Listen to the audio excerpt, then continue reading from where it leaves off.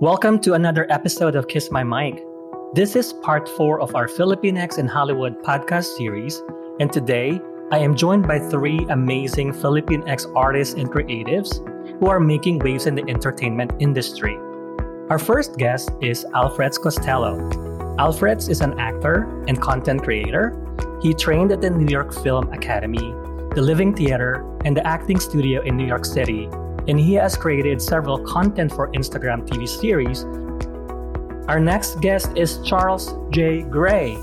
Charles is a writer, director, and he is currently the director of digital content at Character Media, the oldest and only print magazine covering Asian American creatives in the entertainment industry.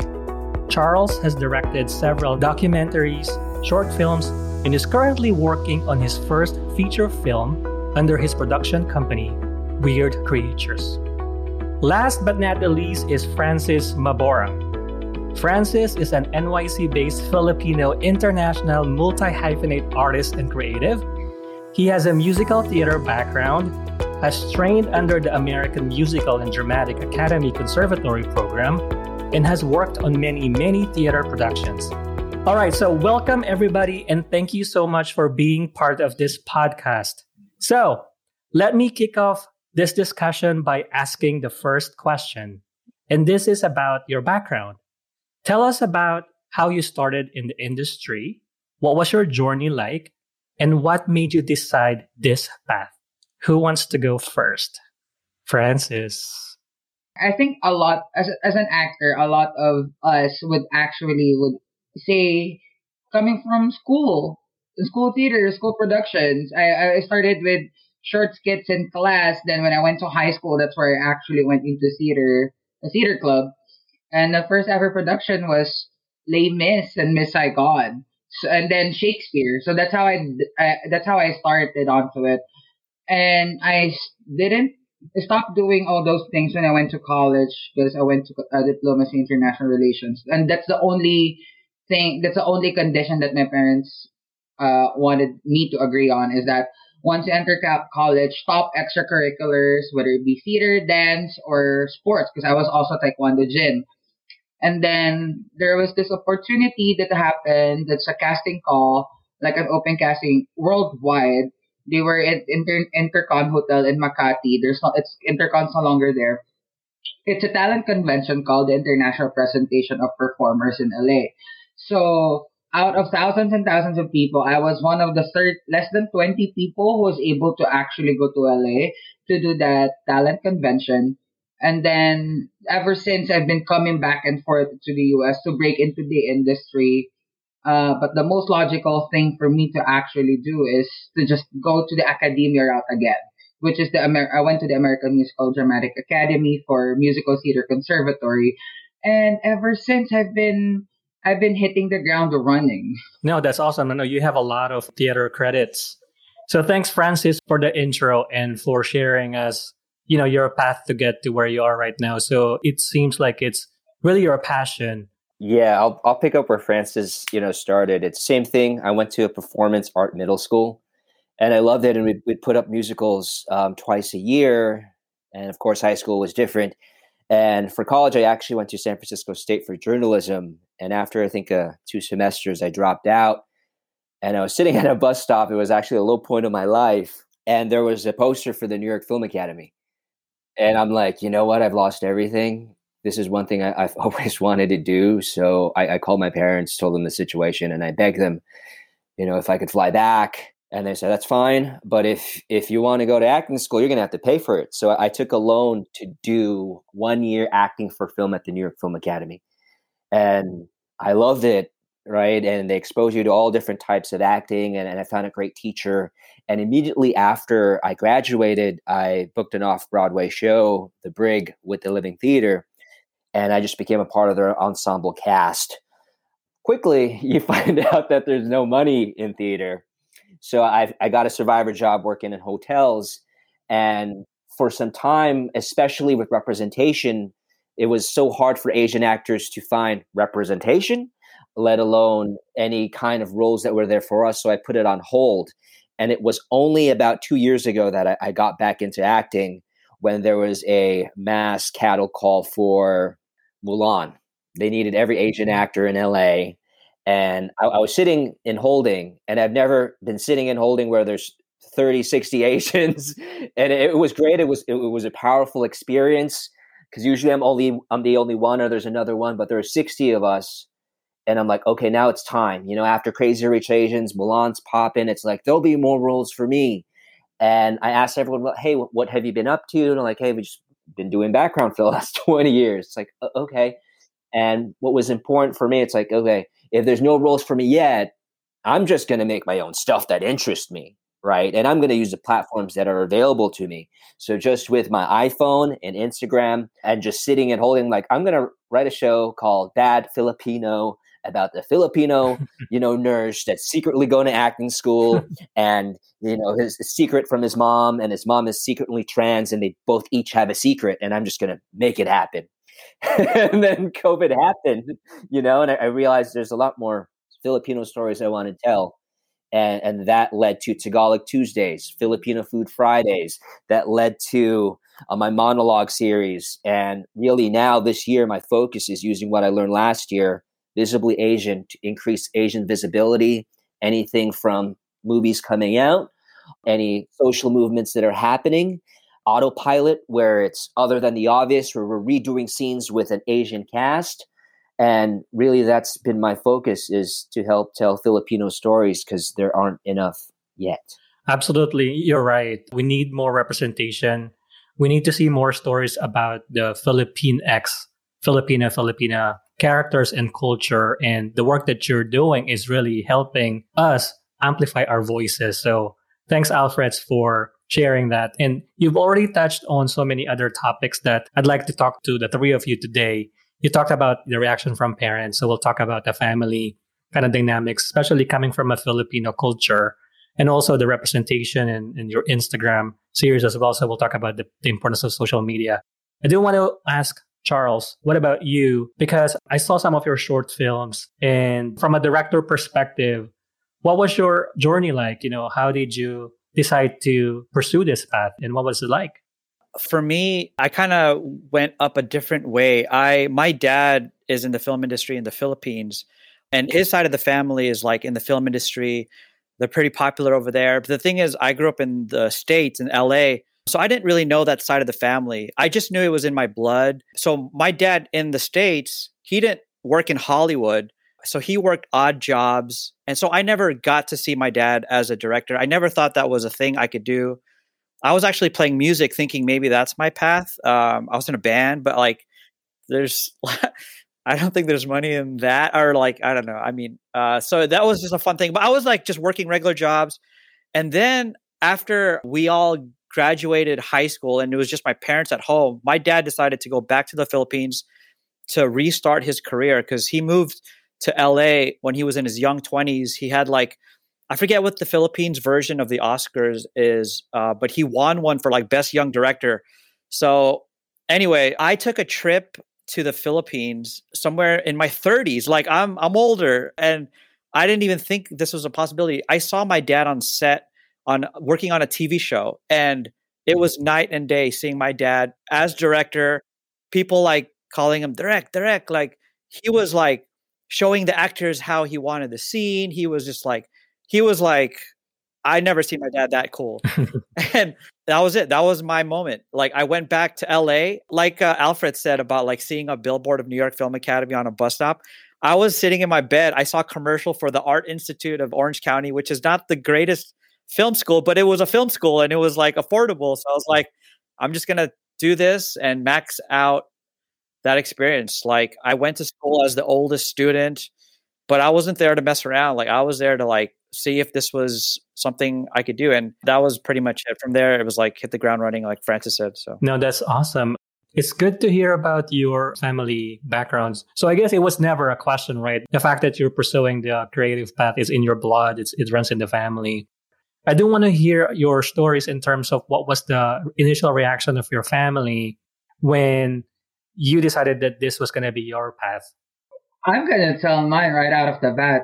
Mm-hmm. Funny enough, because I came from a very musically inclined family, and my brother who came after me is really very much of a musical person. He made his own band. He learned his own every instrument. When he was learning guitar, I was learning, trying to learn piano, but that didn't come into fruition. He's a natural musician.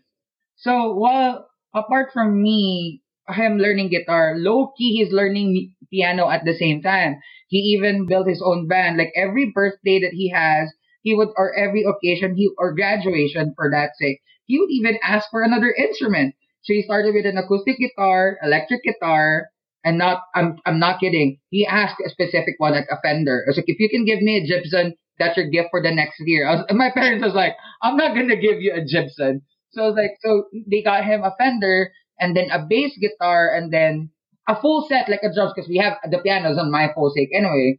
And because I was also a full-time athlete, a student athlete, I didn't have much time to actually practice that as much as I would want it to. And I'm also into theater, so I'm more on the front, on the other side. So when they found out that I really want to reignite my performing, my creative side, they've been saying, you know what, who should be here? It should be your brother, not you. That's a big slap on my face because because I was already on the path to becoming a lawyer. And this is back in the Philippines. So the much more conservative sense is up to the higher level, right? And I'm the eldest. What's funny as well, if it weren't for that talent convention, they would not even think of it again.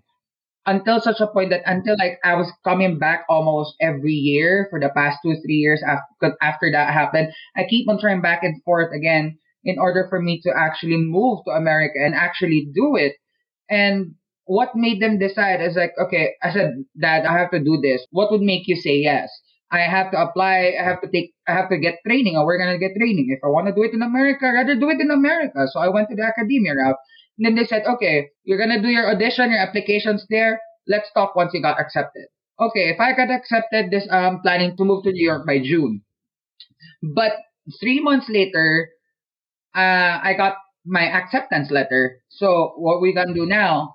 So great. I convinced my dad. My idea was what the plan was. Okay, if you got accepted, you start in June. You move to New York by June. But however, they gave me this opportunity to move to New York earlier than planned. They want me to move at the summer already by June. So I was like, okay. So it should be supposed to be fall, became summer. So we're all rattling until they weren't really convinced that I actually got accepted until they actually saw everything. So, okay, let's have every paperwork. I had to hustle that literally. Y'all know how visas work, right? Or you have an idea how visas work. Especially if you're a student, it would take you months to actually process your visa. I was able to do it within a month or two, less than 2 months. And even the school said, wow, you were able to do it. I think you're the fastest one who was able to do it.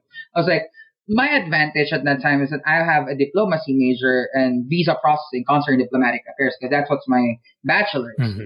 So I was able to continue doing that. And I never really had that full support until when I graduated, when we did our showcases for graduation showcase for musical theater. My dad came for my graduation. My mom wasn't able to make it. After my number, because my song was the opening number, I saw my dad giving me a thumbs up.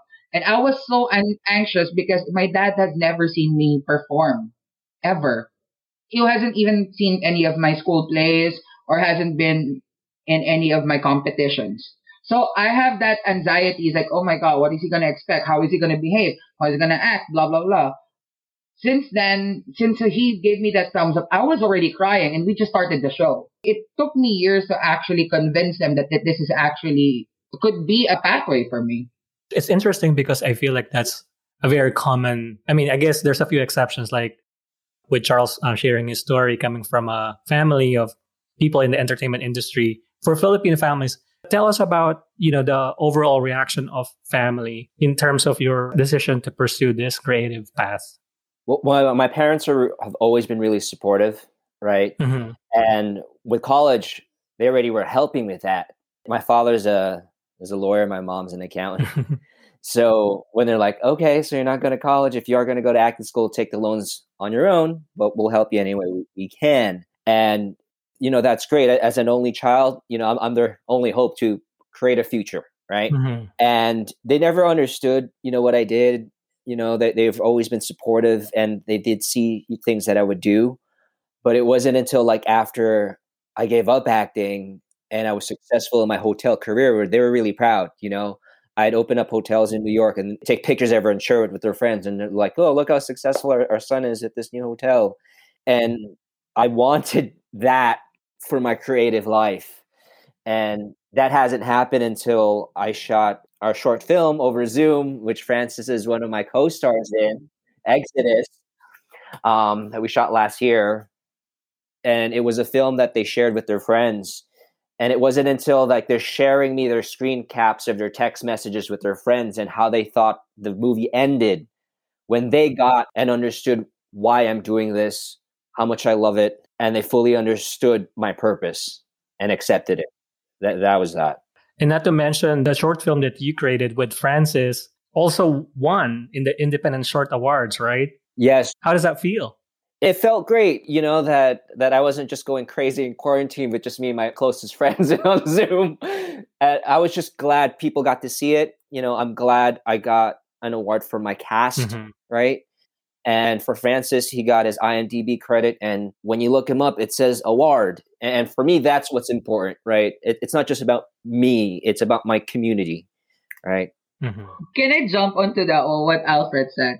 Because that is my first ever actual film project that I've ever done.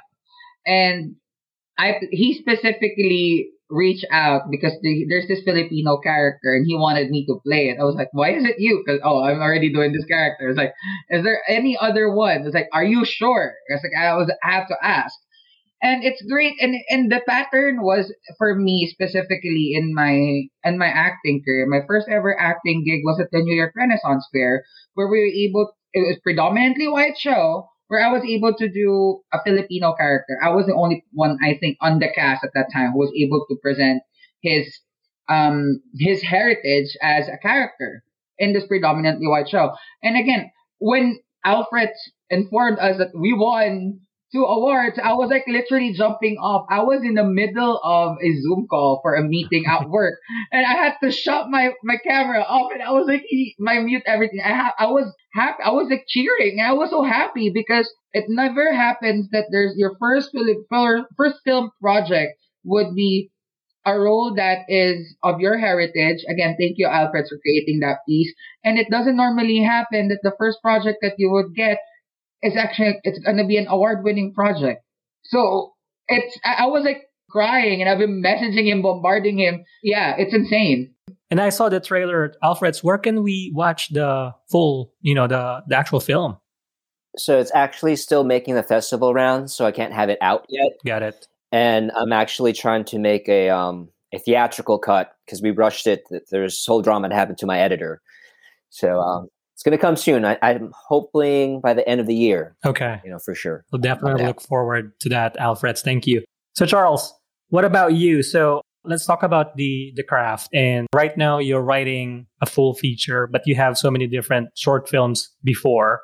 The few things that I've seen were the ones that get away following Jamie Chen with the social media influencer. And you did something with Dear Gigi Hadid as well, which resonated so much with me. I almost forgot about the whole incident, right, with Gigi. Tell us how important is racial identity to you in terms of creating this type of films? So that's the first question. And then, overall, in terms of what you're trying to develop, what's your inspiration and sort of kind of mission, vision for your creative pursuit? No, thank you so much. No, thanks for watching those. It's good to hear when anyone says like, "Oh, I saw your thing." I'm like, "Oh my gosh, really? Like that's amazing." Because they're just like in my YouTube. But I'll be honest with you. When I started in film school, it wasn't about let me do Asian representation. Let me try to for me, it was just becoming a filmmaker or learning the craft. So it was like how to talk to actors, how to run a set. Like I was trying to learn all these things. As I started making my projects, I never had in mind like Asian stories or cast Asians. It wasn't until I had this Filipino teacher who kind of, he saw one of my short films that I did as a assignment. And he asked me like, whose story is this? And I was like, oh, I just thought this was a clever script. And he's like, well, like, there's a lot of clever scripts. Like you turn on Netflix and there's like a whole plethora of clever scripts. Like he kind of just put it into my brain. Like, we want to hear your story. We want to see your perspective. So he actually kind of opened up my eyes. Just as I was learning the craft, I was like, yeah, you know what? Let me think of the bigger picture of this whole, what am I doing here? Like, yes, I'm trying to like follow the legacy of my family. And just to kind of go back on that thing, it's funny, you would maybe think that like, because I was like following the path of like my family on my dad's side, you would think like, everyone's like, hey, like, welcome to the club. Like, it's another, I don't know how to explain this, but there's almost like this, like, okay, you're doing it. Oh, well, like, it's not like full easy support right away. Like my dad even, like, he's given me like these nuggets of compliments, like after he sees my stuff. Like one time he saw a short film, The Ones That Get Away. And at the end, he was just like, oh, that was really good editing. And I'm just like, that's it. That's all. Like, okay. So it's a strange dynamic, but I mean, it's not that he's like hard on me. It just, for myself, it's like, it's making me push like my dad and that side of the family. Like they've seen tons of great work. Like I can't just pretend I can just start doing stuff and they're going to be like so supportive. So I actually kind of appreciate that, like, maybe a little more tougher. It's interesting because I don't know for sure if this is correct, right? But it seems like it's possible that because he knows how challenging the industry is, that he's being protective, but at the same time being supportive, if that makes sense. I do want to ask Alfred, just to go back to The Exodus. It won the Independent Short Awards. You work with Francis. It's good to see the community working, the connection. But I know you directed that as well, right, Alfred? So how did you come up with the idea for that? I wrote this film for an actor named John Rady. He's with my agency. He's this old Irishman that's in Staten Island, and he's actually my biggest fan. He would send me emails of how much he loved my monologues on Instagram, and he would always be really supportive. And he's like, hey, we should work on something, one day. It's like, yeah, sure. And I had no idea that he had a disability. He had his voice box removed due to cancer, so he has an electronic voice box. And I was trying to figure out a way how we could work together. And were we going to work on scenes? It was difficult to find scripts that would work. And I'm like, you know what? I'm just going to write a movie around John. Like John has this very specific way to tell a story, and I think it's awesome. So let me write a story about a guy that has to deal with another guy that uses an electrolarynx. And that was like the seed. It's like, okay, now I have that. And now I have a collection of actors all over the world via Zoom. How can I keep my friends working in a safe way with Zoom? Yeah. And that became it. It's like, okay, everyone's losing their jobs. How? They're getting fired through Zoom. Okay, so now like the story's running in my head. Okay, so I have a guy that has to fire people through Zoom, but I want to make it sci-fi, so he'll work for the CIA. And the biggest conflict is he can't fire this old man because he refuses to. But it becomes an existential crisis, like in The Matrix, where is he really real, right? Because everyone's already losing their minds. And it just became a thing, right? It became these ideas. And I wrote like one draft of the script, and I'm like, all right, everybody, let's just do a table read. I just want to hear it. So, every time my friends would read with it, read for these different roles, I'm like, okay, changed a bit. So it wasn't until I think like the fifth draft where I really found the story. Because it's funny, while you're writing, you have all these ideas, but you don't know where to put them yet, right? Until you hear it out. And as I was sitting with my actors, I'm like, this is how it's going to be, and how I'm going to direct them, via Zoom as well was what was important. So it was definitely special to be able to I had to sit with each actor, right? Every session's like, all right, we're going to do a 1 hour session. The first 10 minutes, we'll just talk about the scene. And then I'm going to prepare you for the scene. I'm going to give you, 2 energy centers, because that's part of my study is working with chakras. This is the chakra that you present to the world, right? Your power chakra. And this is your secret chakra that you keep away from the world, your vulnerability, your sacral chakra.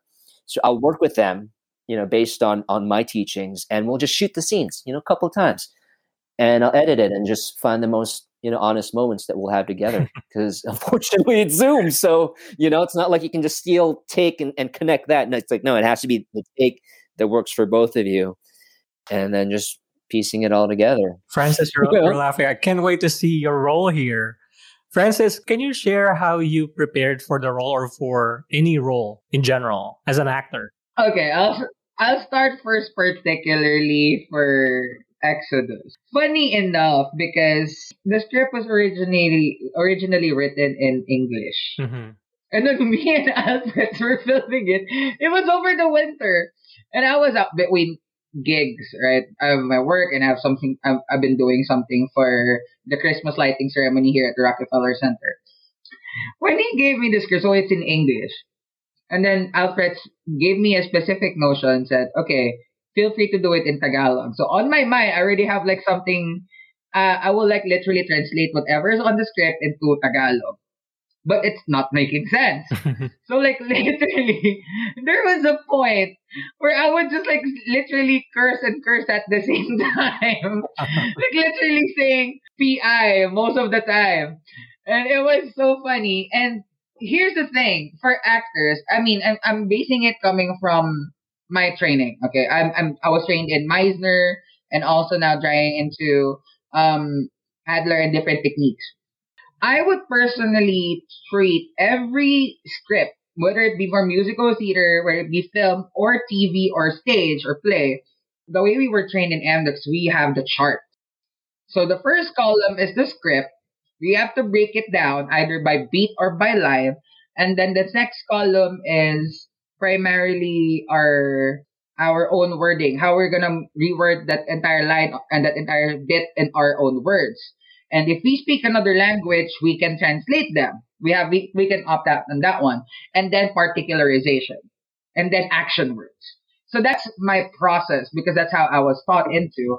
But because I was in the New York Renaissance Fair and I'm a big Shakespeare head. Mm-hmm.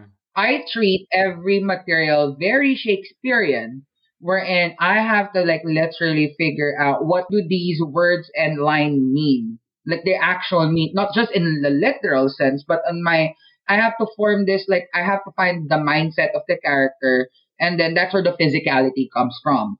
Because once we start rehearsing and once we start working on it, that's where I'm gonna have to like find this small mannerism. I have to like where it sits on my body. Because when I was literally studying Shakespeare back in the conservatory, I had to center everything on breath work. Because so this is where my training on voice comes in, wherein vocal placement is. I'm sorry if I'm being technical, people. For those gonna be listening, I'm gonna be nerding out on this one. This is like where my vocal placement on it, like the very frontal one, or where should I be in chest? Should I put it in head or mix? But most of the time, I'm putting it on my nasal one, especially when I speak in a high British accent. So it's gonna be very much different. So I have to put the physicality on it.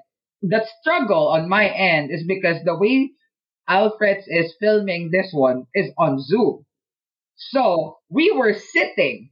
So for me, I had to like literally be still and find different ways for me to find the breath work on my own. Where am I finding the tension in my body? Because that's where my process is. As long as it clicks on me, oh, it works when I put this tension on the back of the shoulder blades. So it's like, this is where I'm gonna start talking. This is where I'm gonna put my breathing happens. Yeah, so that's how I find and I work on in any characters that I go into, whether it be a play, a musical. I have to like, especially if I'm working on accents. When I work on accents, I work with IPA. So like literally, my nerd self would literally use this book. Speak with the distinction, the Edith Skinner book. So I've been using this since I was in the conservatory, and that's how I add layers on it. So especially, I'm not a good Irish speaker. I don't know a good RP or receive or standard British.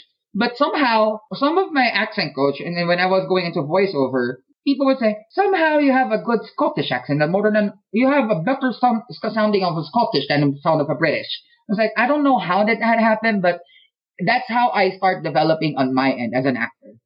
And again, like for 2020, the silver lining is that I wasn't on my actual day job as a creative director, I wouldn't be knowing the perspective of the people on the other side of the table, on the other side of the camera, behind the stage, like Chris and Alfred are doing here. No, that's good because you already provided a lot of useful topics here. And I think, I mean, this is kind of like a master class, right? Learning the craft and kind of your process. You talked about Meisner, you talked about practicalization, physicality. So I'll ask the same question to both Alfreds and Charles. And I think a more around theme of skills that are needed in your craft. Maybe I'll start with Charles. So I know all three of you are trained.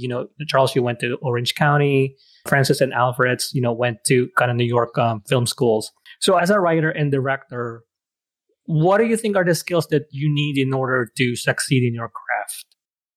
It's funny. This is kind of the big question because I'm still trying to find the answer to that, because when I first started, my whole thing was like, how do I work with people? How do I put a set together? How do I write these words and translate it to screen? But, the more I kept doing it, the more I thought, man, there's so many other aspects to directing that I need to improve on, or that there are. Like, there was no directing class in film school, but we were all told to direct your own little things.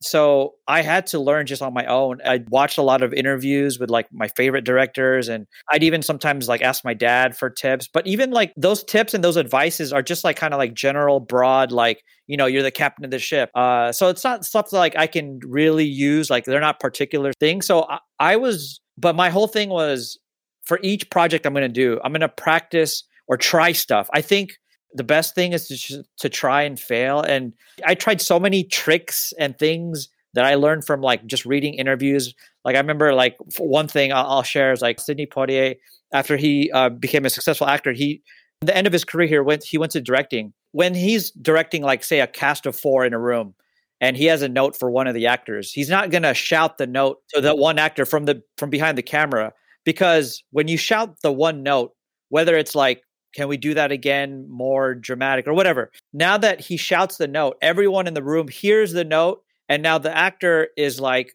oh my gosh, everyone heard this note. Now I really have to, like, the pressure is more on him. So his thing was, I'm going to go up to the actor and whisper to him my note, just so it's just a conversation between me and him. So like, I remember reading that. I was like, okay, I'm going to try this now.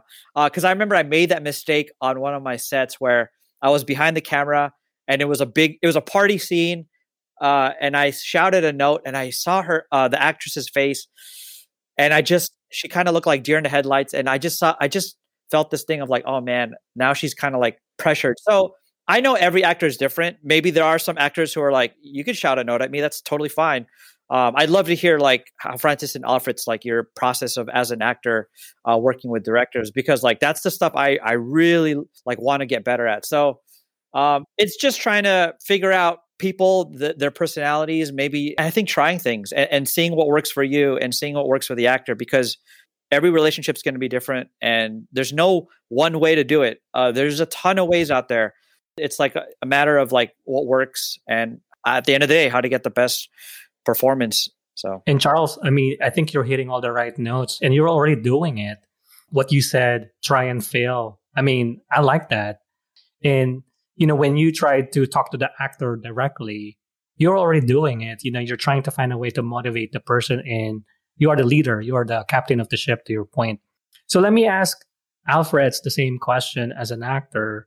What are some of the skills that you think an actor needs in order to succeed in this craft? I think the greatest skill is really no skills at all. Before anything else is just confidence in yourself. And really having an honest conversation. Is this what you love to do?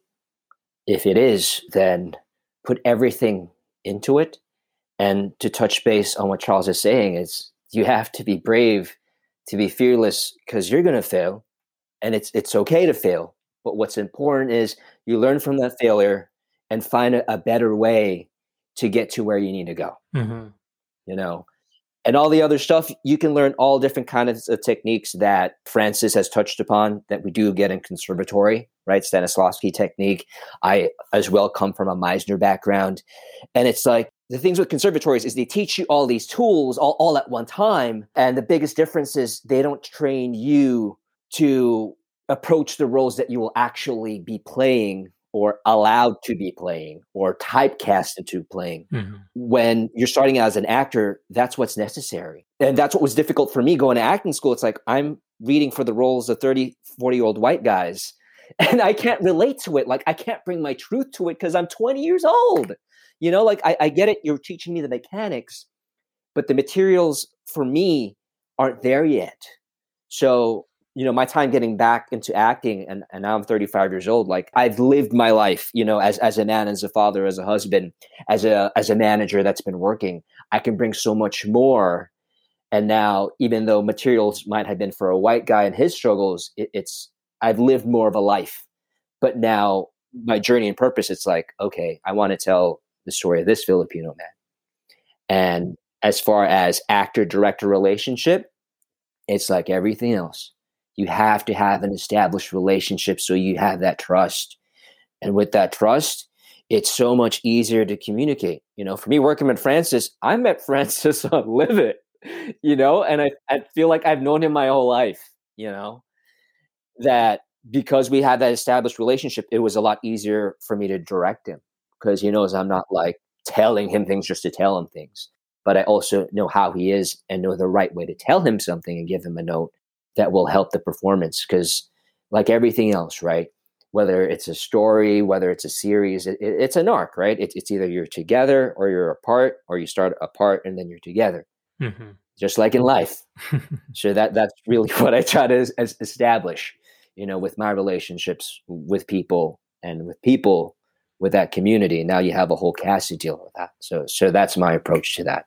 No, that's beautiful. I mean, confidence, definitely, and having that depth and experience. And then most importantly is building the connection. So, Francis, any other things you want to add in terms of, you know, the skills, in terms of the discussion around that? Well, I'm just gonna.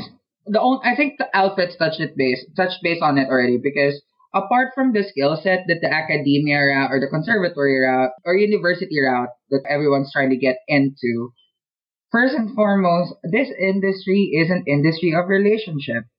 Because, like I said, like Alfreds have said, if it weren't for my friendship with Alfreds, he wouldn't know how to direct me, or I wouldn't know how Alfreds would work. And it's the first time we're actually working. And if we don't keep tabs on no, for real, if we don't keep tabs on our fellows in the industry on their work, we don't watch it and we don't even look on it, we wouldn't know how are we going to approach them when we start, if we ever had the chance of working with them. And it's an interesting thing because my first acting gig, the director was able to actually make it possible for me to get that job, even though I'm in my last semester of the conservatory. And I was able to continuously work with him. I ended up doing a sketch comedy series here in New York, which was a sketch of New York. It's a relationship game because our industry may be too big. There's a lot of people, but our worlds are so small that you probably have worked with someone that probably have worked with someone that you're currently working with. And I'm telling you, people would deny it, but people talk. Yeah, no, I think in any industry, it's important to build that relationship and going back to the community as well, and the importance of amplifying our voices and promoting our culture. So I think I wanted to kind of pivot a little bit to the discussion around the Philippine X identity. You know, recently Minari was nominated for the Best Picture category, along with the other actors as well. But there's a bigger question in terms of what is the state of the industry in terms of Asian representation and specifically Filipinx representation. So I do want to hear your thoughts on two things. Number one, what do you think is the state of the industry when it comes to representation? Is it getting better? Is it moving into the right direction? And then second is, what can we do to increase the representation of specifically Filipino Americans or Filipinx creatives? Charles. Yeah, I've heard both discussions. Sometimes I'm in a room with Francis speaking, and I love these rooms in Clubhouse. And there's a lot of that same question. And I love hearing both sides, because there's some sides that say there's not enough, we're still invisible, which is true. But on the other end, to piggyback on top of that, it's like that whole conversation of like money talks. It's what sells. You know, the gatekeepers and the people on top, they're gonna. if all the Filipinos came out to see all the films, they would see it as like, oh my God, look at, they're spending money. Let's greenlight more projects. And so I think it goes hand in hand. And on the flip side, I am seeing like, I've been just growing up like in the 90s or even 2000s, growing up on like American television. It was all like, a lot of white cast and some black. And in the last like 5-10 years, there have been some breakthroughs, like the fact that like Nico Santos on Superstore is playing a Filipino character. And even just like fast forward to today, Minari, the fact that there's like 2 Asian actors in Best Actor category for the Oscars this year. There's Minari, Chloe Zhao for like Chinese American woman for directing and writing and editing for Nomadland, like stuff like that. Like, and the fact that Parasite won Best Picture last year, like go back to like 5-10 years ago, like if you said like those things would happen in the last 2 years, like I'd be like, that's crazy. Like, so I do think there actually is, yes, it could be more, but I think slowly in the pockets, I think we are kind of coming out of the woodwork. Like this is, I know we're talking about film and stuff, but the fact that like Olivia Rodrigo's song has been like the #1 song in the US and she's half Filipino, right? Like stuff like that. Like it's just cool to hear those things like, oh, she's half Filipino, like, or stuff like that. So I don't know. I think yes and no at the same time. I think that's better than no, right? Or not at all, nothing at all. But that's good. Thanks, Charles, for sharing that. What about you, Alfred? What do you think is the state of the industry when it comes to representation, and what can we do to increase that representation? So I stopped working for 7 years because I'd never seen Filipino in the breakdown, right? Now I am. I'm seeing Filipino in the breakdown specifically, and it's great. A lot of these projects are non-union. I'd like to see more projects that are, union. It's important to have representation not only in a breakdown, but behind the camera as far as writers, editors, DPs, directors, the whole 9 yards. It needs to be there. And this goes on and on again. It's like, we have to wait for the gatekeepers to let us in. I'm like, you know what? We need to build our own gate. Mm-hmm. That is what's important. And there's enough Filipinos in America to support this.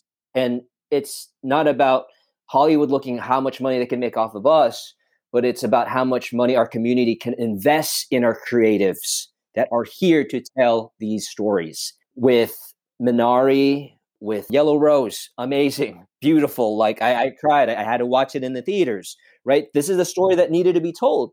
Nico Santos in Superstore, absolutely. The Fab Filipino Brothers that's in South by Southwest, I was able to watch it through SAG. Great story, right? Like we need to get that in that level. We need to have a Filipino Tyler Perry that's writing stories for us, building that audience and community and powerhouse that now he's a billionaire, by making content for his people. And, that's where I feel like I want to be, right? I want to create content for us and find like-minded individuals, because it's not just going to take me or Francis or Charles. It's going to take all of us to create and build our own, not Hollywood, right? But Filipino entertainment industry. Absolutely. And it's really, you're already doing it, right? Just advancing through and keep hustling, keep pushing. Yeah, the next Tyler Perry, it's one of you guys. It would be great if it's all three of you, right? Everybody who's really pursuing, we need to see them more. And thanks for that, Alfred. Francis, what about you? What can we do to increase representation? And for me, because it's already happening. Like, Charles and Alfred has already mentioned it, that things are currently happening. And again, I was so amused. If it weren't for Clubhouse, I would never have realized there's a Filipino agent and a Filipino manager and a Filipino producer, director, writer, editor that are even producers. For 2-time Emmy Award winning producer Augie Vargas, 5-time Emmy Award nominee Ben Bulatao, and a number of them. I wouldn't even meet these people. I wouldn't even have this if it weren't for Clubhouse, which is great.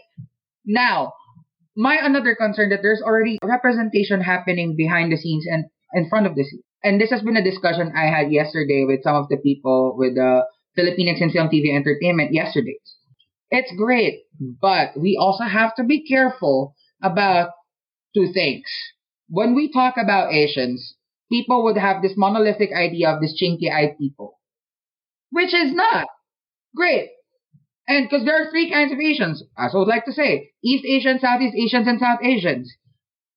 That's another thing that we have to address, how we are viewing what we say about Asians in a monolithic aspect. Because it's already being a discussion in the casting world we're in. Well, we have to specify whether it be a South Asian, Southeast Asian, or a South Asian. We have to get that, we have to further give that clarification and definition on what they really wanted. Because when they say Asian, it's becoming a monolithic thing. Yep.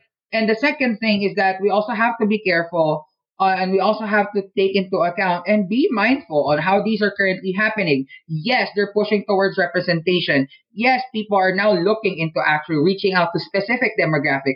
Like when I was in 2 different sets earlier this week, I wouldn't have gotten it if casting would not even reach out to me, even for background work, which is unusual, wherein normally you would get this breakdown, this massive email from casting, and even though you submit, you would not even hear from them. But it was very unusual for me, wherein actually people are reaching out to me. The casting associates, casting directors would reach out to me personally via email or by phone call, which is very highly unusual, even for, let's say, for shows like Maisel, Succession, or Blacklist, where these are big network shows. It doesn't normally happen. So when I got into the set, I'm thinking, oh, okay, there's a fair amount and a really great amount of diversity in the cast. However, are they actually just using this one for the intent of actually including them? Or we also have to give them a check, give them accountability, or are you actually just reaching out because you need it for the sake of using them, aka tokenism? Like what happened with Crazy Rich Asians and Parasite, great. But again, at that time, they're the only Asian show in these award shows.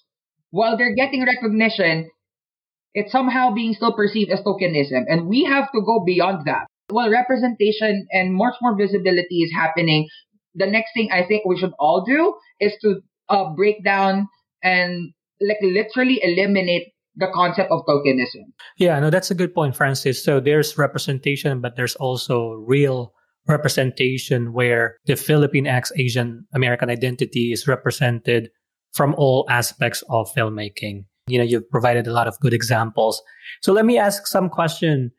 Right now there's changes that's happening in the industry, but there could be more, right? So in a perfect world, let's say 5 years from now, what does it look like for Filipinx creatives? What are the elements of that successful world where we are represented? Charles? Yeah, I do. I totally agree with what Francis just said about how we have to be more specific. And I totally agree. So to kind of reverse back, I really think it starts honestly with the writing. Like if we can train, or if like Filipino writers come out of the woodwork, or like if we can, whether it be going to classes or just like workshops or being mentored by like writers in the industry, I think that's kind of the first step that will lead all to this other stuff. Because if you're not writing a Filipino story, the casting department is not going to cast Filipino. You know what I mean? Like it's like the way to get to the top starts with the writing. So I feel like that should be the path. And it's about not just writing. We can all write a story that has Filipino characters. But besides representation, I do think there is a sector at the top where it's like, is it a good story? Like we have to kind of also just focus on the fact that, yes, we would love to tell stories that are Filipino or that are Asian, that talks about our family. But at the end of the day, some people, it's like, but is your story as original as it, you know what I mean? Like, so I think that is kind of the key, because I think honestly, and this might be a dreamer in me, if someone was knocked out by this amazing, unique story that's never been told before, but it happens to be Filipino, honestly, if the story is so good, I don't think it matters. It's like, oh my God, this is going to sell. This is going to be a blockbuster. And if it happens to be Filipino, great. So I do think it's the art of storytelling that is really the path to the top. Yeah, that's my opinion. Yep. I mean, it's somewhere there, but you're right. Call to action to all the writers out there. Start writing our stories. Thanks, Charles, for sharing that. What about you, Alfred? What does it look like? 5 years, there's representation. Yeah, what are your thoughts? What I'd like to see is a Filipino streaming service that mashes social media and production and entertainment, telling Filipino X stories. And it's not just, they're all just Filipino, like what Charles is saying. What made Parasite a beautiful story? I don't speak Korean, but I understood the whole story because it was just brilliant, right? Yep. And there's so much of these stories to be told on our perspective that we can share. So if there's a Filipino Netflix that's streaming, that's wonderful, right? Building that strong audience in the first 5 years. And then from there, really branching out as a full production. Such a good point. It's another element from a business standpoint, creating the tools so that creatives can really leverage those to create their craft. And this is always just in my brain. I think I told Francis this before. Do you remember Maalaala Mo Kaya? Yeah, of course. That old show, right? So for those that don't, and just to refresh, it was an old Filipino story where somebody would write a letter and there would be a host and they'd tell the story of, different overseas workers, whatever. They're strictly, Filipino stories. That's what I want to see, right? Where it's a bunch of different Filipino stories all over the world. And you have a core cast of actors, like American Horror Story has a core cast of actors. And we make that, we bring that story to life. But it's interactive with everyone. It's like we vote which stories are important to you and we produce it, in a week. That's what I'd like to see, Yes, Alfred, let's make it happen. Yeah, absolutely. No, I think, there's such momentum now, right? You mentioned Clubhouse. We're building connections. We're building a community. I'm really positive that there will be something. We'll see that pretty soon, if not already happening, I think. Francis, your thoughts? Apart from what they have said, because it's the same thing I was going to say, I don't want to be an echo chamber on this one. Because it's possible, but it depends on how it's going to happen. Like, especially right now, there's a massive, the lens has been much more magnified towards representation, visibility, and accountability, right? And diversity, equity, inclusion, basically. I want not only for Filipinos, but every BIPOC story, I was going to say this, that I want us to be seen with regards to the universality of the stories that we tell. Not just beyond our race. I want us to be seen with regards of our ethnicity, our and our race and the heritage to be seen as a secondary. I want to dive into that. The reason why we're telling these stories is because of the universality of it. It's not because it's a Filipino story. It just happened that these people consist of Filipinos. The setting is Filipino. Like what the example for Parasite. It just happened that the setting is in Korea, but the universality of that one resonates with every single one of us. That's a good point. Yeah, definitely. It's the story first and foremost, and the characters just happen to be Filipinos. So we need to see those as well. So let me shift to a different kind of questioning. Let's do some fun questions.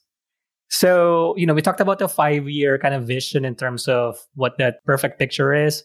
But I do want to ask, in your creative pursuit, what's your dream project? Whether it's working with somebody, famous or just a vision. What is it? I'll start with Charles.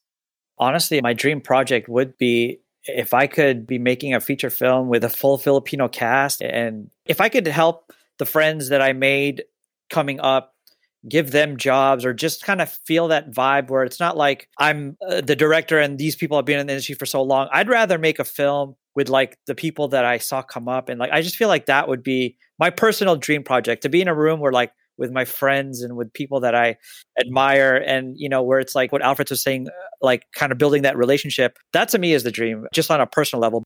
That's a good example, right? It's very much the element of bringing the community together and collectively amplifying our voices and promoting our culture. But, it could be personal as well. Like if you have a person that you want to work with, an actor, director, or something like that. I would love to work with, oh my gosh, Ava Noblezita. I just think she was so great in Yellow Rose. I started listening to the Hadestown soundtrack, and like you said, Alfred, you cried. She brought me to tears as well. Like there's just something about the way her spirit just comes out of her, and I to me she's amazing. So that would be my dream. I know in my heart that will happen, and let's manifest that into really happening in the future. So that's good. What about you, Alfred's dream project?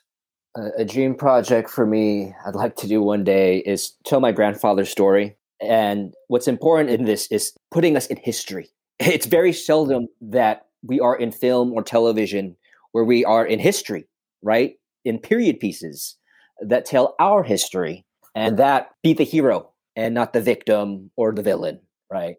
And my grandfather's story is he's the town hero. And what he did was during World War II, during Japanese occupation, towards the end, there were a bunch of Japanese soldiers still around in their village of Leyte and Palumpon, and he was a bounty hunter. So he would hunt down these Japanese soldiers and apparently had the secret amulet, right? That would make him like bulletproof. So it'd be a nice, like, action period adventure piece, all shot in black and white, like Mad Max. Yeah. That would be my dream.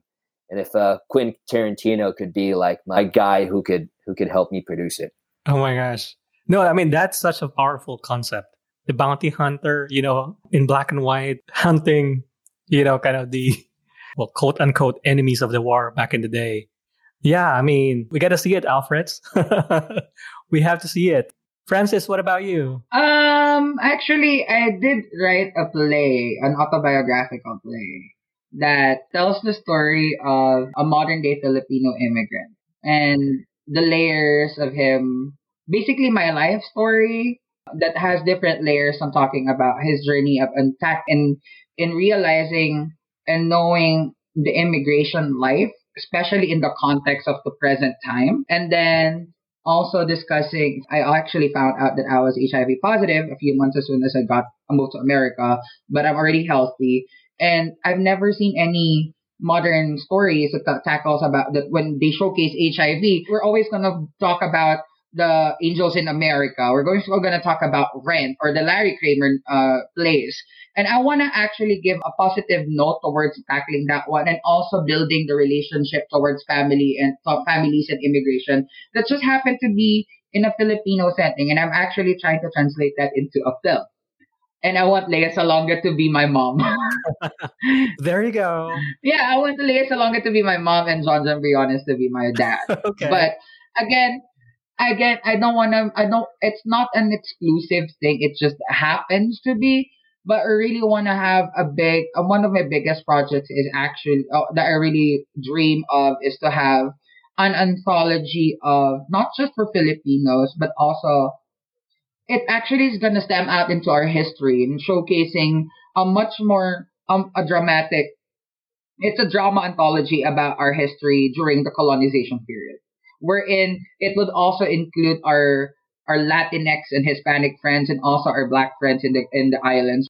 Here's the thing. There's a big disconnect between our Latinx and Hispanics and the Filipinos, wherein historically there's this big presence that has been untapped.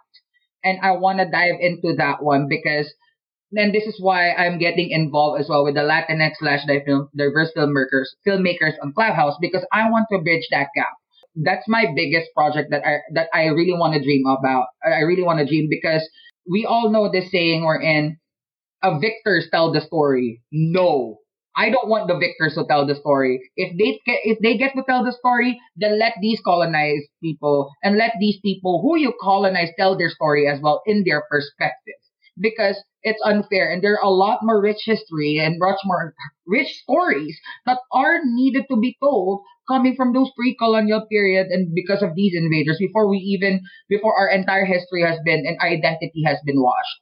And that's my dream project that I'm trying to want to build, and I want to see how I'm going to map it out and outline first, because I know it's too big for my end. That's why I want to start collaborating with people, and I have some historian friends that I'm trying to reach and get some resources with, and I also do dramaturgy sometimes. So, but I need help on working on that one. Absolutely. And that's what we're here for, right? We're trying to build a community. There's just so much. There's so many stories to tell. You guys have provided a lot of good examples already. Charles, you wanted to work with the Filipino cast. Alfred's, the bounty hunter story, even the Maalaala Mo Kaya earlier, the reference. And I do want to mention too what you said on social media. We need to assemble the Filipino Avengers already in the entertainment industry. And with your story, Francis, I mean, we need to see there's so much to tell. right? You know, the colonized countries. Immediately when you started talking about that, I was imagining like, oh, like a Bridgerton, but it's like all these different countries that, right? Exactly, exactly. When I saw Bridgerton, that hit on my mind. Like we're in, and there's this story. There's this Netflix series that I also was watching right now. It's purely in Spanish, but I was like, you know what? I want these colonizers, these tribal people, this to be the heroes, not just to be the savages that a lot of these colonizers would call us. So those that literally sparked my mind. I really wanted to tell that story actually. That's wonderful. Yeah, let's make it happen. Make it happen. So, one other fun question before I pivot back to some of the identity related ones. I think some of you mentioned already some of the actors and actresses, but like Charles, for instance, you have Eve Noblezada. Any other favorite actors or actresses? It could be American or it could be Filipino. I know you had a short film once, and at the end, you have the credits where you had like Piolo Pascual. I remember seeing that. So it was so good. So yeah, any favorite actors or actresses? I'll be honest. I'm a romantic comedy fan. I even like the really bad Hallmark ones. There was like a part during the pandemic where I was just watching the Filipino romantic comedies, and Catherine Bernardo, I think, is an amazing actress. There's something about the way she cries and the way she is. She's spunky and cute. I don't know, maybe her. On the flip side, for production, I would love to shoot something with Matthew Libatique, who's like amazing DP, who's Filipino. He shot A Star Is Born, Venom. He's amazing. So those two. Great answers. Alfreds, what about you? I have been inspired every single day of John Briones. Like ever since seeing him in Versace, like to see a Filipino father get played in a series was just brilliant. And then seeing him in Ratchet and his character work, like it's so inspiring to me of the kind of actor I want to be, you know, with the journey that he's had. Oh my gosh, Alfreds, I can totally see it. You know, just watching your monologue recently, the Dr. COVID, that was amazing. So I can't wait to see, you know, let's manifest that into happening. Francis, what about you? That is a hard question for me to answer. No, because I really want to work with a lot of people. Probably someone famous, just because I'm very much of a musical theater guy. I really want to work with, apart from John Briones, of course, he's also a musical theater god, Filipino one, and Lea Salonga and Eva. I really wanted to work with George Salazar, who played Michael Mel in Be More Chill the musical. It's one of the modern obscure musicals that got into Broadway. George Salazar is Filipino American Ecuadorian, and when I saw the show, I was like, that's exactly the role that I really want to do on theater, because I'm tired of golden age and contemporary ones that we know. We all love them. We love the shows. We love the orchestrations. That's why we keep on reviving them. I'm tired of revival, and I'm tired of Phantom of the Opera, to be honest. I've been saying this for a while now because that show has been problematic. I mean, the music is great, the characters, the costume, and the storyline is it, but we're actually glorifying stalking in that show. I was like, what? I don't like it. One of the people that I really want to work with, of course, Sondheim, Stephen Sondheim. I really want to do if I'm going to do a revival, I want to do our Sondheim show. And my George Salazar, Joe Iconis, of course, is a great contemporary musical theater. If Jonathan Larson is alive, I would love to work with Jonathan Larson. And who else? For lead, of course, Eva, as I already said, Lea Salonga. And I want to work for movies and TV with Jonathan Groff and Aaron Tveit and Skylar Astin, because they're the ones right now that I actually resonate with on TV and film. And even though they're white guys, they just happen to be white guys. But the shows and the characters that they actually have, the story arc, is pretty much universal, and I actually resonate with that. That's why I want to work with them. So definitely all the musical guns, right? So no, those are some of my favorites as well. So I'm going to ask you the last question here, and just to close out our discussion, to go back to the topic of Filipinx in Hollywood. There's a lot of really good takeaways here. And I think, the one thing is just keep doing it, right? Building our community, and we need to see more stories out there. So you guys are all young, but there's other younger Filipino Americans out there who might be interested in pursuing a path in this industry as well. So what is the advice you would give to, the young generation Filipinx who are interested in this path? Charles. Honestly, it's come up with the people that I met, like the same people that I use today are like people that I work with on set. I want that to keep happening. Like when I get into like more features and just down the line. So I think like if you're just starting out, you got to find your people on the same level that you're at, because I just feel like it's going to be more fulfilling if you get to the top, or like even if you're still in the middle where you're growing with the same people that you started with. I think there's like a beauty in that. And I think that'd be my advice, is like find people who can just be on your team and, be on their set, they be on your set, like that camaraderie, like that relationship building. I think that's the key. That'd be my advice. That's beautiful. I love it. What about you, Alfred? My advice is definitely to be brave enough to say out loud what you want to do with your life. Yep. And look for people who are exactly interested in that as well. And look for mentors. Reach out, because there are elders in the community that want to help. We just don't know who needs that guidance, because we've all been scared. Yeah. To say, I want to be an artist. I am an actor. This is my purpose. It's taken me 20 years to admit that. But if I would have had somebody to tell me, hey, it's okay. You can say you're an actor, you're an artist. The universe is yours at 15 years old. I'd be a lot further than where I am right now. Yep. That's amazing. And you guys are already paving the way for them. So they actually, the younger generation, have so many people to reach out to nowadays who can definitely help them. So that's a very good message of mentorship and really connecting. What about you, Francis? This is something that I'm still trying to learn and apply to myself. Don't be afraid to ask, because right now there's a lot more people who are more than willing to help, especially in our community as Filipinos. Like mentorship.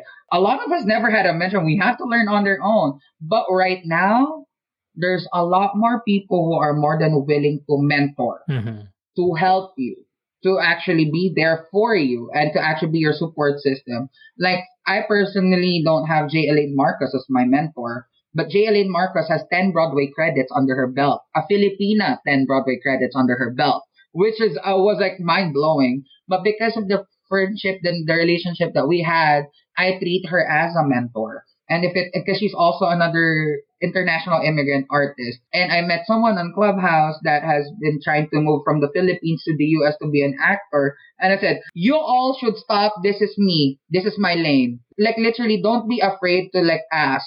Because right now at this time, there are more people in our community who is more than willing to be your mentor, whether it be directly or indirectly. And I'm going to say they're lucky right now, and don't take that for granted. Continue doing the work, continue pushing the envelope, because you have a much more better support system compared to a lot of us who came before you. That absolutely, yeah. Reach out and take advantage of that momentum. Actually, I thought that was my last question, but I wanted to ask you, what can you talk about the current projects that you're working on so that people could really look forward to seeing you? So let me go back to Francis, Alfred, and then Charles. Then we can close it. I don't want to hear your projects, Francis. Go ahead. I cannot really say anything because here's the thing, in our industry, once an NDA is served, whatever stage of the project is, you have to be mum. Okay. The only thing I can say right now is you can occasionally find me on Amazon's newest platform called Amazon Live, where I'm also creative director and also the host. And being in that position allowed me to sit on both sides of the table to allow representation in new media, in a new venture, in live streaming, in a new format and function, to also create space and allow much more opportunities for us to still be somehow in the industry, enhance more new skills. And yeah, you can find me there. And that's all I can say right now, because the things that I have on summer, I cannot really say anything. We'll just keep following you, Francis. What about you, Alfred? Are we going to see more Manny Pacquiao or Freddie Mercury impersonations, or, like the Exodus, right? So tell us what can you tell us about, the projects that we should look out for? So I'll always be creating content on my Instagram, so please look out. I'm in just write stuff based on what inspires me in the world. And right now, it's really addressing the anti-Asian hate crimes that are happening. Yep. So I am writing monologues to help create a world where these stories can be told. And for me, that's what's important. I know there's something greater out there in the horizon because I'm putting this energy out. As far as Exodus, look out for Exodus's theatrical release, hopefully by the end of the year. That's beautiful. I mean, we're here to support you. So just keep doing what you're doing. And thanks for that, Alfred. What about you, Charles? What's next and what you're working on? First off, I just want to say thanks for having me, and I can't wait to see Exodus. And I'd love to, in the future, work one day with Francis and Alfred. Yeah, I just think you guys are really cool, solid people. And this is actually my first time meeting you, Alfred. It's nice to meet you. Francis, I feel like I know you, even though we've never met, like just through Clubhouse. Such a big spirit on there. I love it. I'm currently writing 2 features. One is my Filipino passion project, and it's a little gritty. And then one I'm writing with a friend. And this is not really a Filipino story, but it's like she's half Korean, half white, and we're kind of just doing this like fun movie. So it's like I'm doing 2 features that I'm just in writing mode. So that's kind of where I'm at. I'm not sure if I've mentioned this earlier, Charles, but one thing I would say when I saw your videos, you have a style and you have a voice. So, absolutely wonderful seeing the short films that you've posted and you've shared. So with that, that's the end of our podcast. So thanks again, everybody. Thanks, Charles, Alfred, and Francis. So we're looking forward to seeing your upcoming projects.